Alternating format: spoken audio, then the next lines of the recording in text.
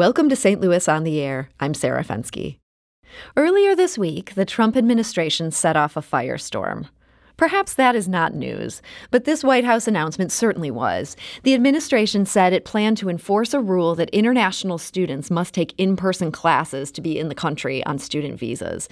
That's even though COVID-19 has many universities adjusting plans for the fall semester. Some are going online only. Others plan to only partially reopen their campuses, and up to 1 million students could be affected. Some of those students had planned to study in St. Louis, or at least study with professors based here. And so joining us today to talk about what this decision means for students and local colleges alike is Jim Hacking. He is an attorney who specializes in immigration law. He's with the Hacking Law Practice. So Jim, welcome to the show. Hi, Sarah. Thanks for having me. And we're also joined today by Mark Kamimura Jimenez. He's the Associate Vice Chancellor for Student Affairs and Dean of the Center for Diversity and Inclusion at Washington University. So Mark, welcome. Thank you. Jim, I want to start with you. I understand this rule has been on the books for a while now. Why did the administration's plans to enforce it seem like such a big deal to so many people? Well, it's just one more instance of the Trump administration really assaulting legal immigration. They've couched a lot of their rhetoric and their actions saying that they're going after quote-unquote illegal immigration, but this is just one of the harshest and cruelest of many things that they've done. And I think the reason it caused such a furor is because the school year is about to start in about 5 or 6 weeks. We have international students who are already here and those who are planning on coming, and schools that are willing and happy to accept them in various capacities. But because of COVID, we're looking to do more and more of their classes online, and I think people are looking at this as an attempt by the president to boost his poll numbers by trying to get the economy kick-started by forcing these international students to go back to school. Mark, were the administration's plans on this? Was this a surprise to those of you in higher education? Yes, we did not expect the magnitude of impact that this policy came in, and the timing. I mean, I think the timing is crucial because our students have been trying to. They just, kind of in the middle of their summer, trying to adjust to a new life indoors or partially outdoors when they can. But the reality is that classes looked different in the spring, and they're going to look different in the fall. And we are preparing to, open up our campus as a hybrid model. And this changes a lot of that. And so doing that hybrid model, you weren't going to do online only. It wasn't like every single class was going to be just meeting online. But how does that model get affected by this rule, assuming that, Trump goes forward with it, it holds up to lawsuits? What will that mean you'll have to change? Well, I think that it means that we have to look at the health concerns of specifically our international students who feel like if they aren't they feel like they may be at risk of getting sick, or if they were to get sick, that it would have major implications on their health. We have to be thoughtful about how to move forward and around those kinds of in-person if we're forced to do so. But we're trying to make sure that our students have that choice to protect themselves and their health. And I know Washington University has a lot of international students. Give us a sense of the numbers. Like, what percentage of the student body are we talking about here? So it's 24% of our students are international students. And it's split up interestingly because our undergrads are about 9% of our undergrads are international, but 38% of our graduate students are international. And so there's a huge impact on that student community as well. And this might be a really dumb question, but as somebody who has never done a postgraduate degree, I know a lot of times they end up teaching classes, not just taking them. How does that impact that? Are they not allowed to teach these classes online exclusively either? They'd also have to come in to instruct. Well, these are a lot of the questions that we're trying to answer. So there's a lot within this policy that was unclear. There's a lot of questions that need to be answered, a lot of ambiguous language in terms of what any of this means for instruction, for graduate students in particular, but also what it means for students who are not in the United States currently, and how what happens in the future. Like when does their visas expire, and how does it, how can they get back? I mean, there's other questions that we have too that we need to answer with regards to some of the policy implications here too. Jim, I'm told that international students usually come into this country on one of 3 different kinds of visas. Will this affect all 3?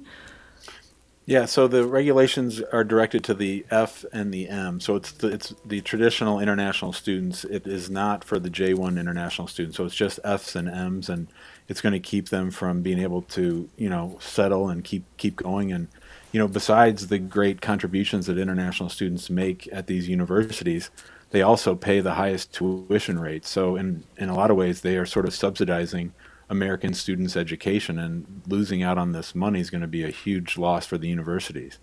Mark, I'm wondering if you could speak to that. I've heard from many people in higher education that if colleges have to go online only, say that there are really big spikes, it's not safe to have in-person classes, and that means these students have to leave, that this could be catastrophic in terms of layoffs and just big problems for colleges' bottom lines. Is that a fair assessment? Well, international students have contributed in upwards of $40 billion to the U.S. economy. And so the impact on institutions of higher education would be extraordinary. We've already seen it this past spring as institutions have aimed to recover from going online and all that was involved in that. But the big part would be what happens to our students who are forced, based on this policy, would be forced to leave. I mean, I think that's the cruel part of this policy, that we're going to put human life at risk, and our students are having to make a choice as to whether or not they should go to class or if they have to go home. And whether or not they can even go home. We have students who are stuck in the United States right now, and they can't travel back to their home country. And this is just because airlines have shut down international flights. That's correct. Some of these countries aren't allowing Americans back in. They could literally end Right. up being caught between 2 places they're not allowed to be. That's right. One of the students who's going to be affected by this likely is a student at Washington University. His name is Victor Boutonnier, and he's an international PhD student with a focus in French poetry and film. He's a member of the Graduate and Undergraduate Student Workers Union, and he spoke yesterday to St. Louis Public Radio reporter Chad Davis. Now, what Victor told Chad is that he could go back to live with his parents in France if he had to, but it would cause real hardship. He'd have to break his lease, pay to put his furniture in storage here, pay for an international flight home, and then there's the anxiety of what would happen if he gets there.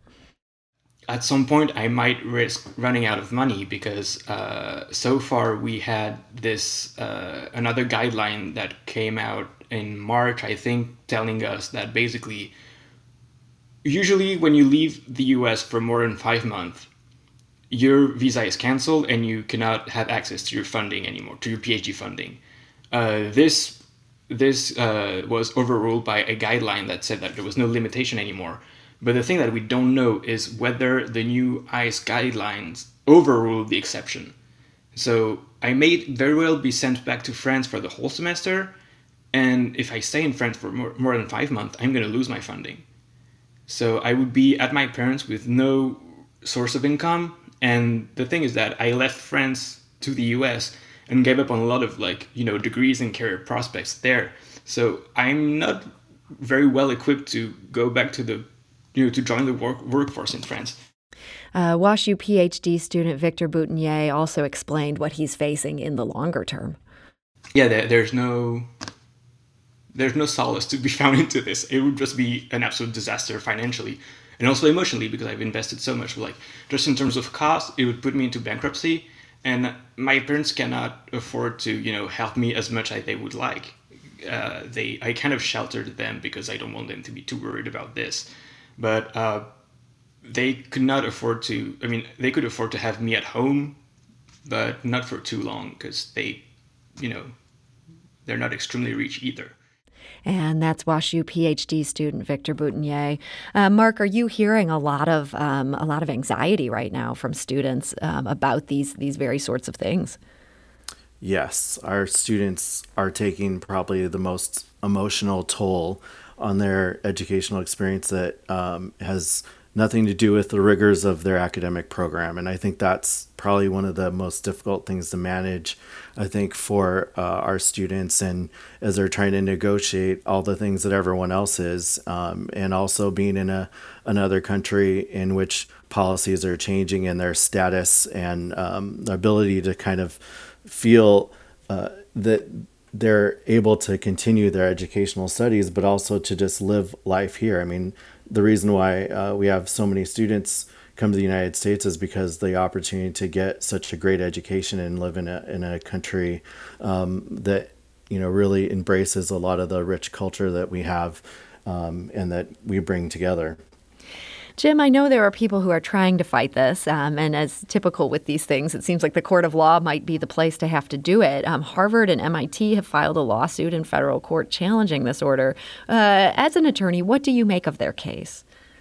Well, I was just looking it over before we got on the call, and I wouldn't say it's the absolute strongest case that I've seen. I'm a little bit worried about it because this is not a new rule, and it's arguably not a new interpretation of an existing rule. So many of the Trump immigration policies, including the DACA decision, that have been thrown out by the courts have been because they didn't go through the proper rulemaking procedure. So I'm sure that the universities are going to put everything they have into these lawsuits, but I'm a little bit worried that the courts might not be as receptive as they have been for a lot of the Trump immigration litigation.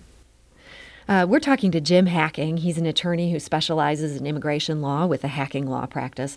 We're also joined today by Mark Kamimura Jimenez. He's the Associate Vice Chancellor for Student Affairs and Dean of the Center for Diversity and Inclusion at Washington University. Now, as we spoke about earlier, a lot of students just feeling so much anxiety about this. And Victor Boutinier, who's the PhD student that we heard from earlier, he went on Twitter a few days ago to rant about his dissatisfaction, some of which has to do with WashU's response. And here's how he described what triggered that rant. It was about this, and it was also specifically about the response that WashU gave, or rather did not give to us. Because when I see that Harvard and Yale and so many other universities are about to go up and they're going to challenge the decision in court, but WashU is still silent about this, and all the emails that we got so far was, well, basically, we are not going online this semester, so you will be okay, so we're not going to do anything. And then they sent us an email saying that if they were to go online, we would have to pack. No form of support whatsoever, except that, oh, this is very bad, but you'll have to pack and leave. And as I was saying on Twitter right before I joined this call, having to go back to France would try to put me into bankruptcy. And that's Victor Boutinier. He's a PhD student. And obviously just a lot of anxiety here, a lot of uncertainty. But it sounds like he's hoping WashU would do more. Now, that was yesterday morning when we spoke with him. Wanted to make that clear. But Mark, from WashU's perspective, is there anything you guys can do at this point? Well, we are filing an amicus brief. I'd like to say that, you know, it's unfortunate situation for our students to have to receive this news, both, you know, trying to interpret the federal guidelines when they see them, but also that we try to put together summaries for our students so that they understand, like, kind of, you know, what it is that the policy or guideline is trying to explain. And it's hard because we are, you know, summarizing something that we, you know, don't agree with, that we feel like is harsh and hurtful to our students' experience, but they have to know what the guideline is. You know, a lot has changed since yesterday, and we are, you know, trying to make some major moves within the campus to address the gaps within this guideline. You know, we are filing an amicus brief to support the Harvard MIT lawsuits, and you know, we have to push back for our students. Well, that's great to hear. And Jim, was that you there? I'd love to hear from you. I mean, one is I understand the frustration of the PhD student, but I mean, this rule came out 3 days ago. I think WashU is doing as well a job as they can. It's a very confusing time, and there's been very little guidance. But the reason I wanted to jump in is because the judge has given the parties, the defendants, the government defendants, till noon on Monday to respond, and they're going to have a hearing on a temporary restraining order next Wednesday. I just saw that. And okay, this might even be breaking news here. Is that right, Jim? Apparently so. So this is at least on a fast track. I know overall you're a little worried about its long-term prospects, but a judge is going to make sure it's heard in a timely way. In the meantime, Jim, I imagine you're probably hearing from a lot of students wondering what they can do. Is there any good advice for them at this point? Yeah, I mean, I'm giving sort of the same advice WashU's given. I think it's all that you can do. You can say, look, it's going to be litigated, and then universities are doing the best that they can. Students might want to look at other schools that are, if they already know their school is going to be completely online, then they need to adjust. But I also think that the universities themselves are probably all in flux now, too. Even those that were going to be all online are now probably looking for options to try to protect their students. And it seems like, as you were alluding to earlier, that may be what President Trump was up to with this. This is maybe a way to pressure universities, not just crack down on international students, although knowing his thoughts on immigration, he might like the twofer there. Is that part of what you think is going on, Jim? I think that's exactly right. He gets something to try to help his lagging campaign, and he gets to be cruel to immigrants one more time. We looked into this, and we're not aware of any local higher education institutions that are at this point planning to go online only.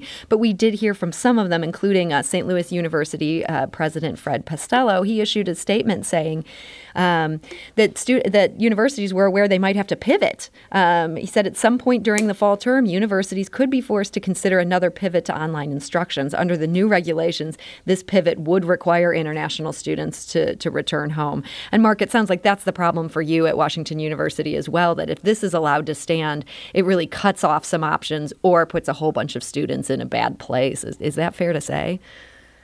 And, well, yes, it definitely would if we were to take it, take this guidance without understanding what what flexibilities we may have within that guidance. And I think Victor spoke to it well, which is that the government came out and said one thing and then changed their mind and said, oh, well, we have to pivot over here, right?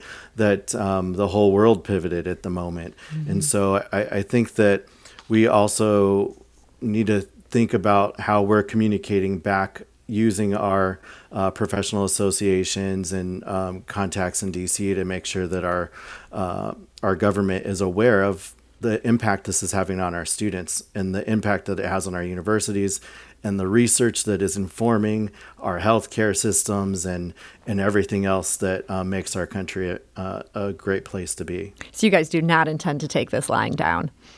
No. And Jim, I know that's not the case for you either. So I think we're going to have to keep an eye on this. It sounds like Monday, some more things may become clear. I know you'll be watching that. So you'll have to keep us in the loop. And Jim Hacking of the Hacking Law Practice, I want to thank you so much for joining us today. Thanks, Sarah. And Mark Kamimura Jimenez of Washington University, thank you so much for sharing your expertise. Thank you. And Mark, again, is the Associate Vice Chancellor for Student Affairs. He's also the Dean of the Center for Diversity and Inclusion at Washington University. This is St. Louis on the Air on St. Louis Public Radio, 90.7 KWMU.